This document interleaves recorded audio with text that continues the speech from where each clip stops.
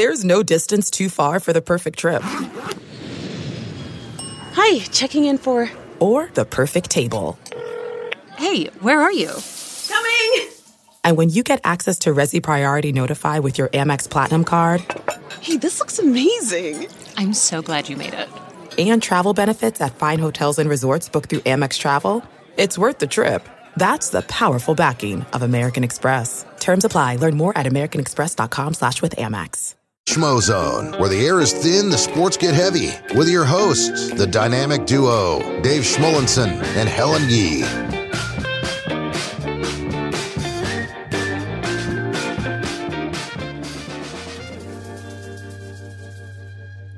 Welcome to the first live version of the Schmozone. I'm Dave Schmollenson.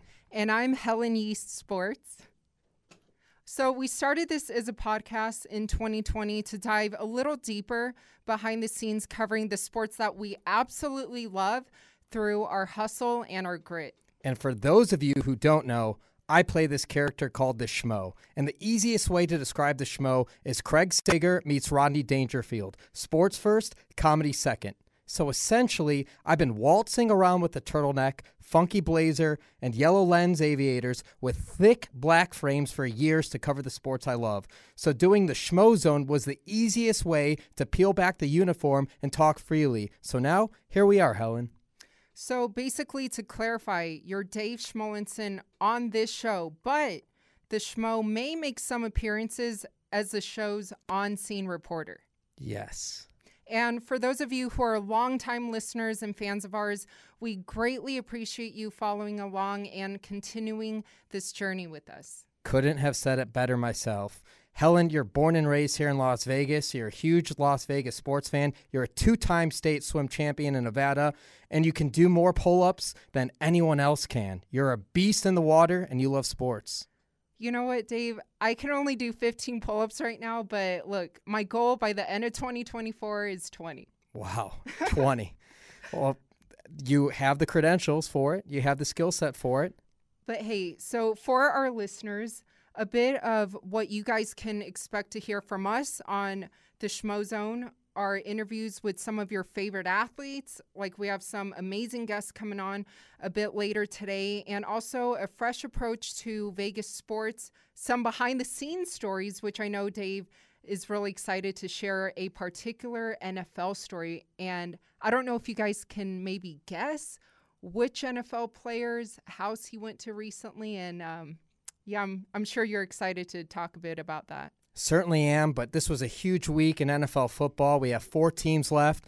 You have the Chiefs going on the road, beating the Bills. The Ravens taking care of business against the Texans at home. You have the Lions beating the Bucs at home. You have the 49ers beating the Green Bay Packers. So now we have the Lions versus 49ers in the NFC Championship game. And the AFC Championship game, you have the Chiefs versus the Ravens. And it doesn't get much better than that for NFL action. And a huge takeaway that I have after watching it, because you know how much I religiously watch this football. Yeah, you are so religious about football that every weekend, I know you're super obsessive because you're in that 14-player fantasy football league with your frat brothers, right? For the past decade or so? Going over a decade strong. And you're actually back-to-back champion, and I know you were super upset because you're going for that three-peat, and unfortunately, you did not get it for this year. Listen, you have to manage the waiver wire. Everybody gets injured. My 6th-round pick was Deshaun Watson. It didn't pan out for him in Cleveland this year. I like to take those quarterbacks in those mid-round levels. It didn't work out. But I want to get to my huge takeaway from this weekend, and that's Patrick Mahomes. And I don't care what people say, whether it's too early, not too early, but he certainly has got to be up there in the GOAT conversation.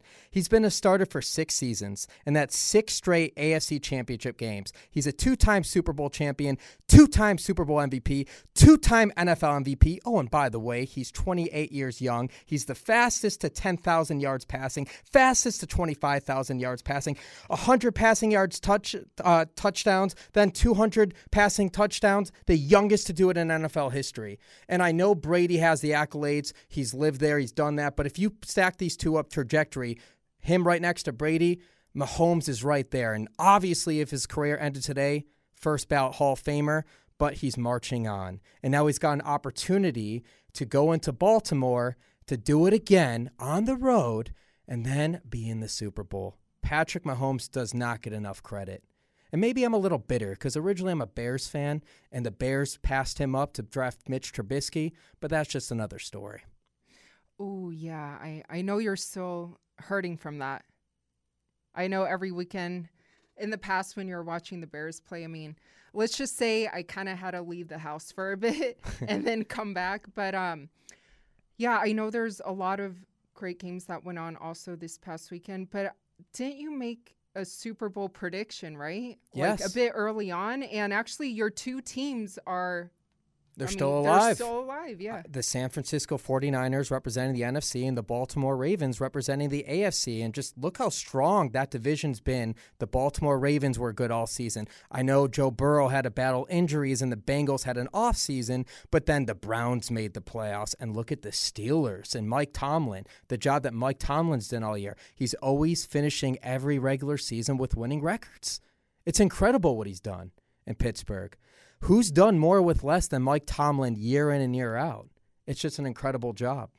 And you can always tweet us or X us, I guess, Yeah. on X at the Schmozone. Give us your thoughts, the Schmozone, TheSchmozone. We'd love to get your thoughts as well. But also I want to mention coming up later in the show, Marquette King, because he played on the Raiders. We are, home of the Raiders here in Las Vegas. So I'm interested to kind of pick his brain a little bit about that.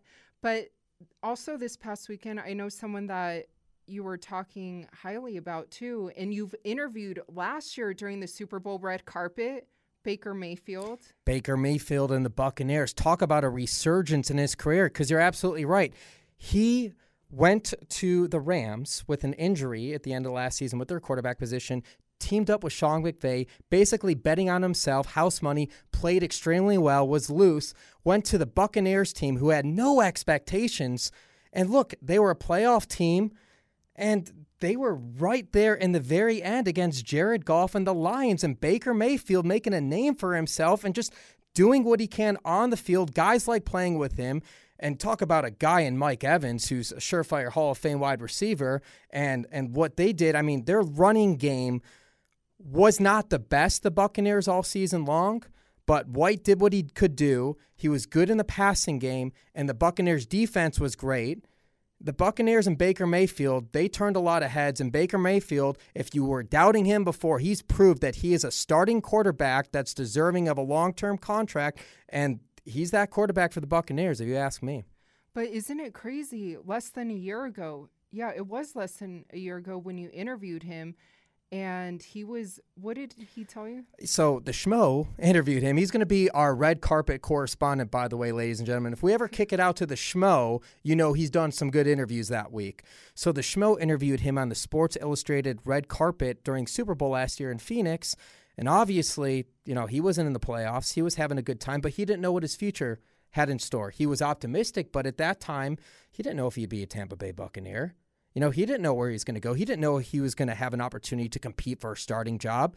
He could have just accepted being a backup at that point. But someone who's optimistic, someone who puts in the work, doesn't listen to the naysayers, and he just played his style of football, and that's why he was extremely successful this season. So did anything impress you at all or surprise you about this season?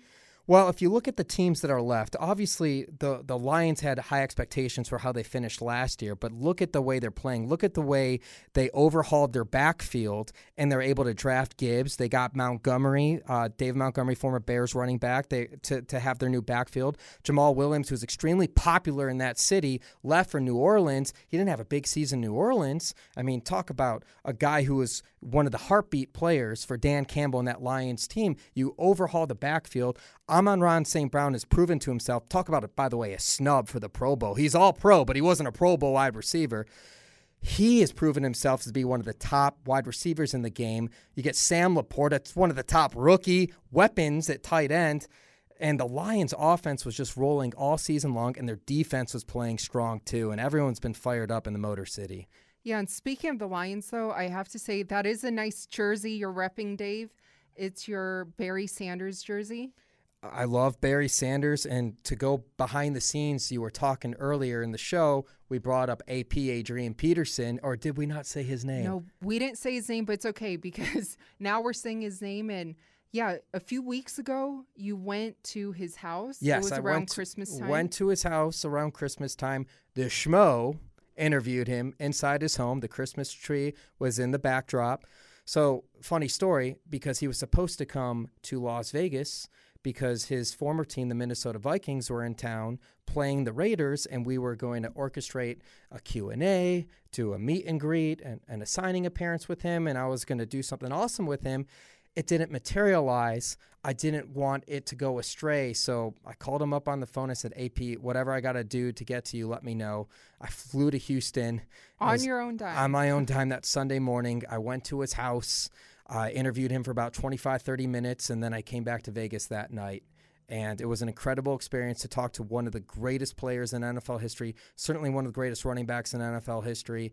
And it was just an absolute pleasure. And by the way, nobody gives harder handshakes than Adrian Peterson. Nobody. Wait, on planet seriously? Earth. Yeah, he breaks your hand. You've shaken like a lot of people's hands. You've met so many athletes, but so you're telling me Adrian Peterson shakes it like the firmest. Yes, and look, we've rubbed elbows with a lot of UFC heavyweight champions. You're right. Adrian Peterson still takes the cake when it comes to a firm handshake. Wow. And what did he tell you about his GOAT, though? Because now circling back to why you're wearing that jersey. Yes, it's one of my favorite childhood jerseys. Even though I'm a Bears fan, I'm wearing Barry Sanders. Run, Barry, run. I'm wearing his jersey. And outside the tackles, who can argue who is a better runner outside the tackles than Barry Sanders? He made everybody just look foolish. It looked like a human joystick, like a video game out there. But you're saying AP told you that he thinks Barry Sanders is the GOAT?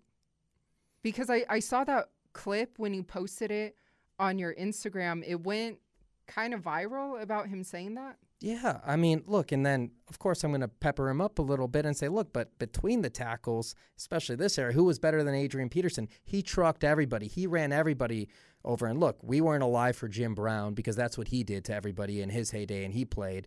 And Emmitt Smith, from the longevity standpoint and having all the yards that he accrued in the records, and, you know, everyone where I'm from talks about Walter Payton, and you can certainly make an argument with Walter Payton being one of the greatest football players of all time because not only could he run, he could block, he could pass, he could punt, he could play all the positions. But Adrian Peterson, I mean, he had high praise, and rightfully so, for Barry Sanders. Didn't he also tell you he wants to come back? Yes, he said, yeah, he wants to play at 40. He wants to be there at 40, 41 years old and play in the running back position. And he could still contribute to a team. But he also, you commentated his last fight when he fought Le'Veon Bell. True story. My broadcast debut for live television pay-per-view was Le'Veon Bell boxing Adrian Peterson, that Social Gloves event in Southern California. And let's just say Le'Veon Bell did get the best of him that night. So the firm handshake, I mean, can't take it with you in the ring to throw punches. Yeah, I mean, you can't really squeeze those gloves, you know, those 16-ounce gloves. You can't really squeeze them the same. But look, when it came to running the rock, there's certain guys you just did not want to tackle, and Adrian Peterson was one of them. Well, there's so much more to talk about on the show. We have NBA talk. We have UFC talk coming up with Dominick Cruz. Raiders talk with Marquette King and Michael Carter-Williams to talk some NBA because I know one of the players really went off last night. Joel Embiid. 70 freaking points. 70 points. That's insane. It's insane. That beat Wilt Chamberlain's record. And Allen Iverson, the great Allen Iverson, didn't score that many in a game as well for the Philadelphia 76ers. And I believe it was just so incredible because his stat line, I believe he had 5 assists and 18 rebounds as well. I mean, he totally went off. And it was just an incredible sight to see. And he's been stacking up these amazing seasons year in and year out. And Joel Embiid, if he's not your front runner for NBA MVP, I don't know who is right now. Well, we're going to head to a quick break, but when we get back, we're going to get into some NBA talks. Strap your seatbelts, folks. The Schmo Zone is back on ESPN Las Vegas. Ladies and gentlemen, welcome back. I want to introduce our upcoming guest on the Schmo Zone. He's an 11-year NBA veteran. He's the 2014 NBA Rookie of the Year. Let me introduce to you Michael Carter Williams.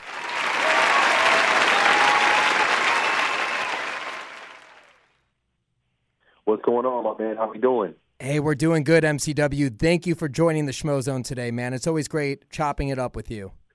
Yeah, no, it's always great chopping it up with you, catching up with you on all sports. So I thank you for having me on the show. I appreciate it, and I'm ready to have some fun.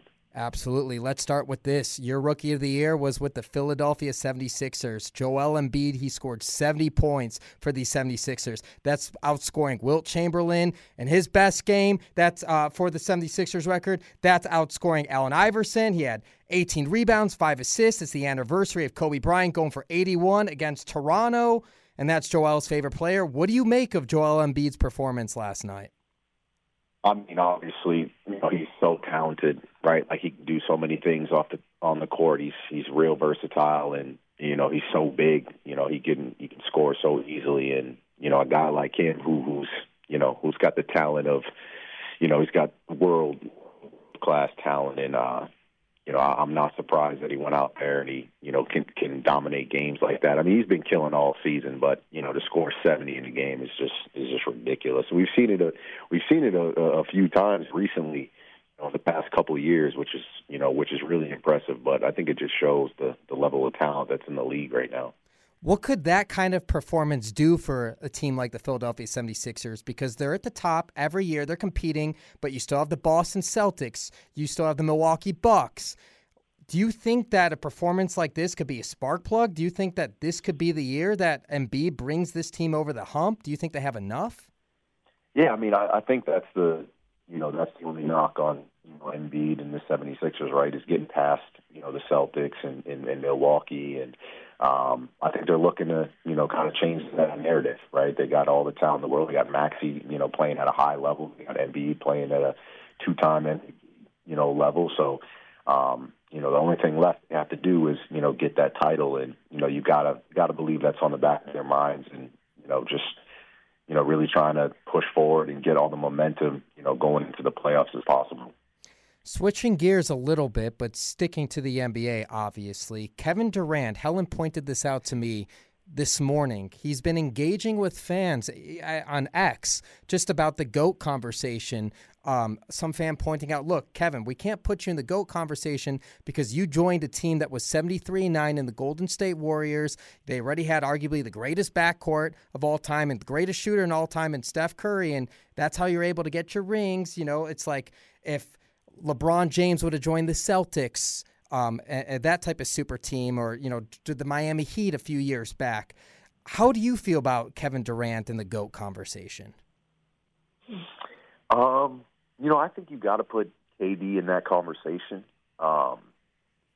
He's just such a special talent, right? If there was ever an outlier where you look at it and say, okay, he did play with a team that was 73-9, that was really good. But even when he went there, right, he was the man on their team afterwards. Like, he won Finals MVP. He, obviously, it's. I can understand what people are trying to say, but if you look at talent-wise, like, there's nobody more talented than KD. Like, he's, each year he shoots a crazy high clip. He's done everything possible in the game. He's going to break, scoring records. His name is going to be in the history books, no matter what. Everybody's path to championships are different. You could nitpick, many guys. You could say, oh, LeBron joined Miami to get this many championships, and he's only won, he played with Anthony Davis, and, he only won with Cleveland. But, people are just going to try to nitpick people's careers, but when it's all said and done, and we watch KD, his whole career, there's no doubt he's one of the best players to ever play the game. He's Michael Carter-Williams, 11-year NBA vet, 2014 NBA Rookie of the Year. To follow up on the KD conversation, a lot of expectations this year on the Phoenix Suns. You have Bradley Beal joining the team, another year with Devin Booker. It's essentially their big three.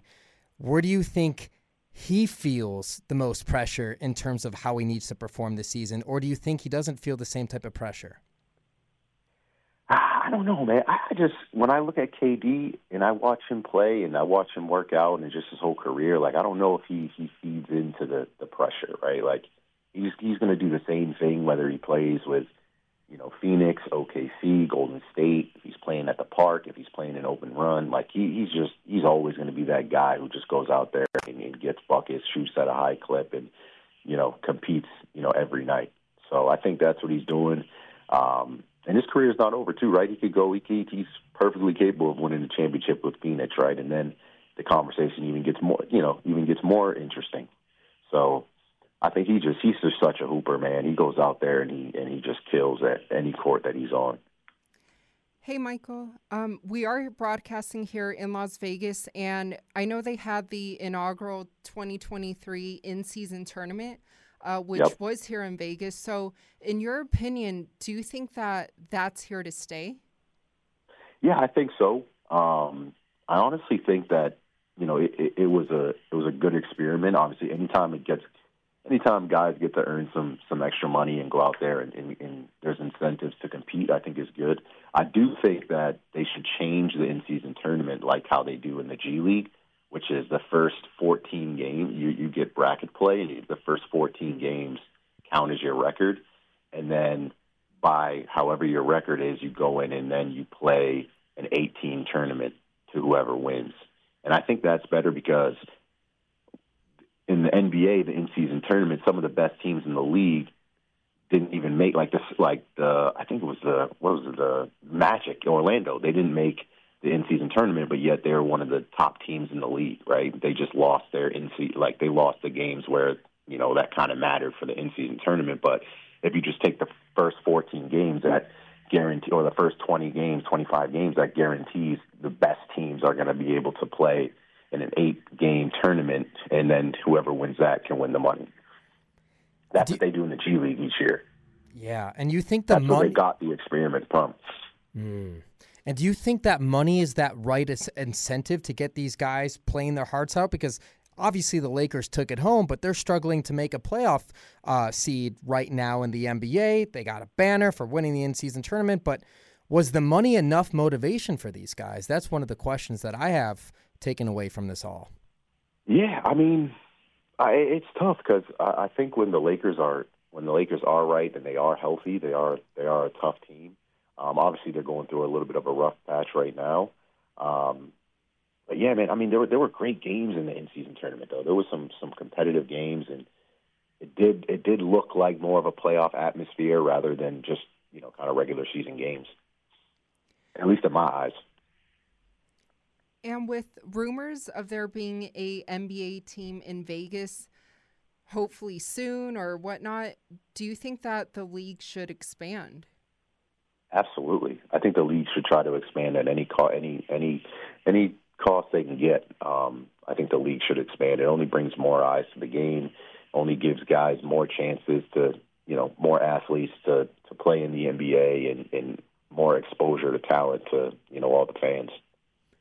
And you played for my Chicago Bulls. Recently, they had the whole retirement ceremony, the Ring of Honor ceremony, and they didn't have the big three in attendance. You didn't see Michael, you didn't see Rodman, you didn't see Scotty. Unfortunately, it was kind of a bad taste in the fans booing the Krause, Jerry Krause, when his name was mentioned. What's your takeaway after watching that? Yeah, man, that's tough.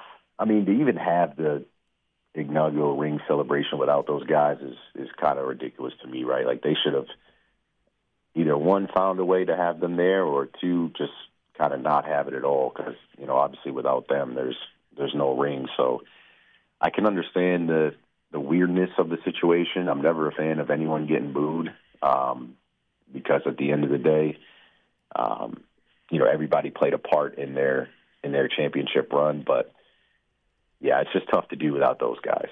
Like, I don't know what the expectation on result was going to be without those guys showing up. And you're a big UFC fan, right? Huge. Did you get a chance to watch the fights this weekend, UFC 297? Yep. I got a chance to watch those fights. Well, I mean, there's a big debate out there. What do you think? I mean, who did you score it for, Sean Strickland or Dricus du Plessis? I had Strickland 3-2. I thought it was tied, like kind of Dana said. I had it 2-2 going into the fifth round, and I thought Strickland won the fifth round. I lean towards the side of, they say DDP had those takedowns, but I lean towards the side of if you get a takedown and you don't do much with the takedowns, I personally don't give, that much credit, towards those. And that's what I kind of think happened. But that's always the controversy, right? Like, some people give a lot of credit for those takedowns, or if the strikes are kind of close, then, the takedowns make it, it edges out, those close strikes. So, but it was a close fight. I don't think it's a robbery. I wouldn't say it's a robbery, but I did have Strickland 3-2. I totally agree with you. Close fight. Could have gone either way. Helen and I have talked about that at length, and we'll bring that up too as we continue the conversation. But want to ask you this. What do you do now in the middleweight division? Because you have options. Does Dricus have a rematch against Sean Strickland? Do you finally get DDP versus Adesanya? And if you can, push that for 300. And then there's Khamzat Chimaev, who was promised a title shot after his victory over Usman. What do you do in the middleweight division next? Yeah, I mean, it's tough, right? If you promise Khamzat a title shot, it's hard to go against that word. And I think the only way you kind of make up for that is if you give him Izzy, right? He'll make the money. It'll be the big money fight. Izzy will fight somebody new. I just think that's a crazy, matchup that they could really sell. And then I think since it was so close, I do think that DDP and Strickland, run it back, right? Like, I think that, I just think it was a really close fight. And I think as a co-main event, maybe it's not the main fight, as a co-main on a super dope card, I think that's a fight that's really attractive to everybody. But I thought it was also kind of weird that the fans were judging the fight based off what their faces look like afterwards. Yeah, you can never do that. Guys get cut easily. Some guys have more scar tissue than others. I mean, fans, especially newer fans, are going to tend to, go by damage of the face. I just think that, Strickland, even though he was going backwards in the fight, I think he was landing. I think he was landing a little bit more. Strickland did get headbutted in the eye, so his eye was bleeding a little bit. So I mean, there was a bunch of stuff that was going on in the fight that, just depending how you look at it, you could go either way. I don't think anybody would mind them two running it back. Who's your favorite fighter to watch? Right now, I think my favorite fighter to watch is Tom Aspinall. Man, he's really incredible. He's like a heavyweight, and he fights like a lightweight almost. Yeah, lightweight even. So, right now he's one of my favorite fighters to watch. I just think he's so complete. He's got an all-around game, and the way he's been able to go out there and really shut guys down quickly, he's must-see TV. He's kind of in a lame duck situation because he has to wait for Stipe and John Jones to fight. He's got that interim championship label with him right now, but he's young. He wants to be active. Like, what would you do if you're Tom Aspinall? I know, man. He's in such a sticky situation. Sometimes you get that end of the stick in the game where, respectfully, you just got to wait for, John and what's his name to and just for that John Jones fight to happen, and maybe see who the winner of that is. See if they both retire, then you fight for the vacant belt, or I don't know if he just becomes champ. I don't know. It's tough. I think that Tom's in a sticky situation where he might have to wait it out, and that's just it's kind of the nature of the game. He's stuck between a rock and a hard place. But for the fans, what do you have coming up? Myself for basketball? Yeah, for you. Right now I'm kind of figuring out my next move. I was down in Mexico City, came back home. So I'm still a free agent right now, but, I'm looking to go, somewhere. I know there's going to be a bunch of trades going down, so I'm looking to, go on a team this year and make a run and continue my career. He's Michael Carter-Williams. He's been at it for a long time. Always great chopping up with you. We'll get you out of here on this. If you were to make a prediction right now, who would be in your favorites to be in the NBA championship representing the Eastern Conference and the Western Conference? Ooh, man, this is tough. I'm gonna go with the East. I'm gonna go with the Celtics. I think they're real good this year, man, offensively and defensively, and they got a bench. They got all the pieces to get there. So I'm gonna go with the Celtics, and then on the West, I'm gonna take a chance and go with the Clippers. You don't think the Nuggets can repeat, get back there in the Western Conference Finals? Yeah, I mean, they're so talented. I wouldn't be surprised if they did. I just think that it's hard, right? It's so hard to get back there again. And there's guys that haven't, been to the finals. They got James Harden, they got Paul George. Kawhi's been there, so there's some experience there. But they've got, they're hungry, and they all got something to prove, right? Especially Paul and James. I think they're hunting to get that ring, and they're thirsty for that. So I think it might be their year. Makes a lot of sense. MCW, we really appreciate your time here on the Schmo Zone. We'll be in touch, my man. Thank you. Thank you, Schmo. I appreciate you guys having me. Of course. Take care. It's Michael Carter-Williams. Always great chopping up with him, Helen. Yeah, I know you guys go way back. Yes, we do. We go way back, and he's a big UFC fan. So I know. We've talked a lot of fights. Yeah.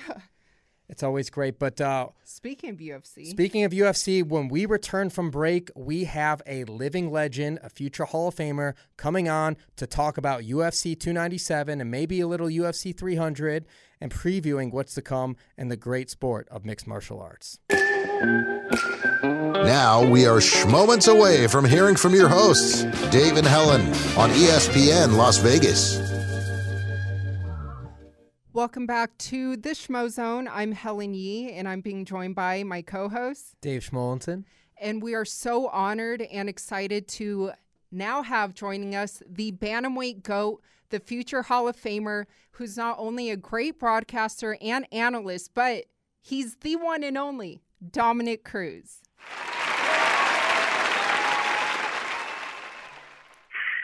What an entrance.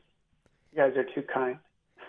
We appreciate you, and we're really excited to have you on, and because we know you were down there in Toronto, or up there in Toronto. Yeah, I don't know if I was down or up either, if I'm going to be honest. All I know is it was cold, and it was quite an experience, but the fans love us out there. Like anything UFC is what I mean. Anything with the UFC, they embrace it. So fans are just all in, so that always makes it fun. It looked like a fantastic time. The building was rocking. All the fans were into it. And then the main event, it delivered. And now everyone's talking DDP, Strickland. Who won, why, X, Y, and Z, what's next? From your vantage point and reflecting on it, do you think the judges got it right? I mean, this is the thing. Because it's those split decisions from experience, it allows everybody an opinion. And so that's what makes it fun to have up there. And I would say that I personally think that the judges did their job that fight. Like it was a tough decision to choose. I think it could have, as everybody says, if Strickland wins it, I'm not shocked, right? I understand how he could win that, but I do see that. If you're looking at it from a striking standpoint, some of those most significant strikes, it looked like DDP was trying to land the most significant big ones. Is what I mean. If you did it like a boxing match, with Strickland was was landing jabs. He would land a lot of right hands too. His right hand is vicious. That's obviously to me one of his most lethal punches. But he's got the best version of the range in the 1-2. Obviously one of in the world. It's outstanding. So he did really well with that. But mostly landing jabs, I think he really messed up DDP's face with jabs. And when we look at DDP, a lot of the stuff was overhands and the mixing of the wrestling. And people say, well, wrestling doesn't create damage, and I can understand that. It is a lot of energy, though, too, that you're giving. And it's not a simple task to take somebody like Strickland down. That man is outstanding wrestling defense, obviously. He's been fighting his whole life. So, yeah, it was impressive to me. I have no quarrels with any of it. I thought it was an awesome display of full mixed martial arts for both guys. Yeah, and now obviously everyone's talking about what's next. I mean, the middleweight division, it's always stacked. But you have like DDP, and the Izzy, their whole background, and then with Strickland wanting that rematch, and then Hamzat coming out and saying that he was promised a title shot, and then Jared Cannonier just kind of waiting right there as well to return from an injury. So in your opinion, who do you think would be most intriguing for DDP to fight next? It's so cool because you guys have all this like back research and stuff, and all these next fighters that are up to. It's cool to listen to because it got me excited hearing that lineup. To be honest, all the people that you just mentioned, every single fight that you just mentioned, nobody loses. That's what's crazy about this level of the sport right now. I wouldn't say the level of the sport is unforeseen. I would say it was foreseen to be this good, but it's the highest level I've seen. So every division stacked from top to bottom. Top 15 are all like, everybody there is a champion in some organization crossed over into this one pool called the UFC. So it's all the, it's awesome. All those guys, you can't see one of those fights that you mentioned, and I wouldn't be disappointed with any of them. But the big question is, what's going to happen with the main event for UFC 300? And if DDP is healthy enough for the quick turnaround, maybe him versus Izzy makes sense in that main event spot. But then again, when DDP fought Whitaker, it wasn't enough time for him to turn around to fight in Australia and go for the title against Izzy at that point. It would be the same similar type of turnaround, a few months only, and we don't fully know the extent of the injuries. With that said, if we don't get a middleweight banger as the main event, who would you love to see in the main event for UFC 300? Yeah, so you're saying if it's not like DDP and somebody, then who else could be up there for a main event, right? Mm-hmm. Man, why don't you give me some tops like Helen did earlier, because you guys are really good with the lineup. Absolutely. What do we got coming up? So obviously nothing's been official, but the Conor McGregor-Michael Chandler, is that a middleweight? Is it a welterweight? Is it 150? Whatever it is that really going to happen International Fight Week this summer? But it hasn't been. I don't think it will. I think Dana did an interview, didn't he, where he said no. They're talking, but no. So what does that mean? Does that mean McGregor would be fighting at 300? Does that mean he's still being pushed to a later date? Everyone's just speculating. Well, the thing is, you got to remember, let's say UFC 300 is happening. If we're going to be honest, Conor McGregor would be a UFC 300 on his own. The similar way that Mayweather was in boxing, would carry the card. So if UFC 300 goes with or without him, it's going to be the top-notch champions right now that are going to fight on it. And I think that card's going to be super cool to watch no matter what. But if he's on it, obviously, no matter what card he's on, it's going to benefit everybody who's on it. Doesn't matter. What when about Conor comes back? He can do whatever he wants. Yeah. Well, another name to throw in there in the light heavyweight division, Alex Pereira. Who could he defend his belt against? He was in Toronto. He was in Toronto as well. In fact, he was. Yeah, that would be great. I would love to see him fight again. He's a giant right now. He put on a bunch of weight. You saw a picture of him and Strickland next to each other. He's double his size. Yeah. What'd you make of him cornering Strickland in that championship fight? Great. That's what makes Strickland special, man. He's willing to mix it up with everybody. And, when you train and you spar as much as Strickland does, you're putting your ego on the line every single day. Every single day that's on the line. Your chin's on the line. Your body's on the line. He spars a lot. I've seen him. I've watched him train. That's mostly what he does, And it's really a special way to train, if you ask me, because it's not easy. It's like he knows the right level where he's not getting too injured. I'm sure he walks in beat up, but he's not getting too injured, and he's still sparring a lot. So I think that's what makes things different. Dominick Cruz, that's who we're speaking with on the other line here, the Schmo Zone, the Bantamweight GOAT, future Hall of Famer, phenomenal broadcaster, analyst, and, of course, fighter. What would you do if you were in Tom Aspinall's shoes? Because he's the interim heavyweight champion. Great question. Yeah. Yeah. With the injury with John Jones, he just, had to get elbow surgery, and he obviously had the pec injury. You got Stipe Miocic, who's waiting to fight John Jones. It's just, it's stagnant in that division. How do you keep things moving forward? Well, the good news is John Jones could stay on the outside and kind of like keep baiting people that he's coming back for as long as he can, and everybody will wait because he's great and they want to see him fight again. So and that's what Stipe knows too.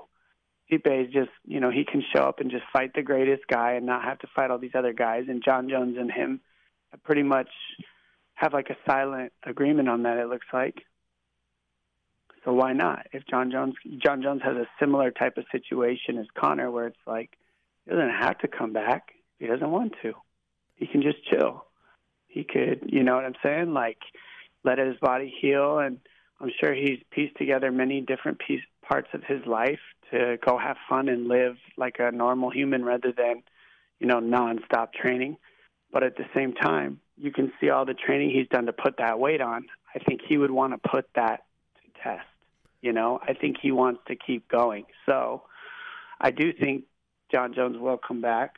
I just don't know when, because he can take as much time as he wants to heal that injury to make sure he's 100% healthy to come back. And that could take longer than 6 months for sure. It could take longer than 9 months. He's not on like a rush or else from the UFC. It's like, all right, he can do it whenever he wants type of situation. So it could be longer, could be shorter. It's up to him, how like hungry and thirsty he gets for the scrap. My only qualm with the situation is, win or lose for both these guys, it could be their last fight.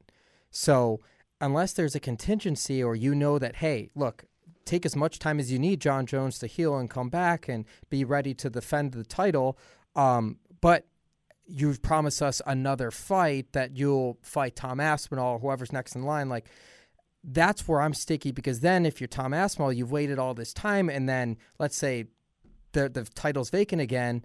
What did you do with all this time in the prime of your career, just waiting on the outset before having a label of being undisputed champion? Yeah, there's a possibility of that. You can't really control that, though. What he can do, I would say, if I'm Aspinall, I'm thinking about the controllables, right? Like, all right, the UFC is going to say whoever's got the belt, whatever, I'm fighting for interim belt. John Jones is making fun of me because it's an interim belt, not the real belt. Okay, what can I do? Well, you could drop to 205 and win that belt, maybe. You could, maybe just clean the entire division out and make it, you know what I mean? Just be the interim champion that he is and clean the entire division out. You could do that. I know what the worry is, like, to fight the best. You want to fight, I get that. But, I mean, realistically, can't control it if the guys are hurt and the UFC is going to wait. I don't know what anybody else, what do you do? What else do you do? Yeah, you make some good points there. But lastly, since you are the Bantamweight GOAT, I know there's a huge fight around the corner in Miami, UFC 299, Sean O'Malley and Chito Vera. That rematch goes down. Who do you favor in that rematch? It's hard to say, because I think I've heard that O'Malley's going in a little bit hurt. If I've heard a rumor, he said something on a YouTube or something. It could be true. I don't know. But if he goes in healthy, I think obviously I'll give the edge to O'Malley on that one because of the power in the early rounds. And Vera tends to get hit a lot, and he has a very good chin and he's very durable, but he gets hit a lot by other people, like Rob Font does really well with him and stuff like that. So I think shots are open to get in, and O'Malley hits hard.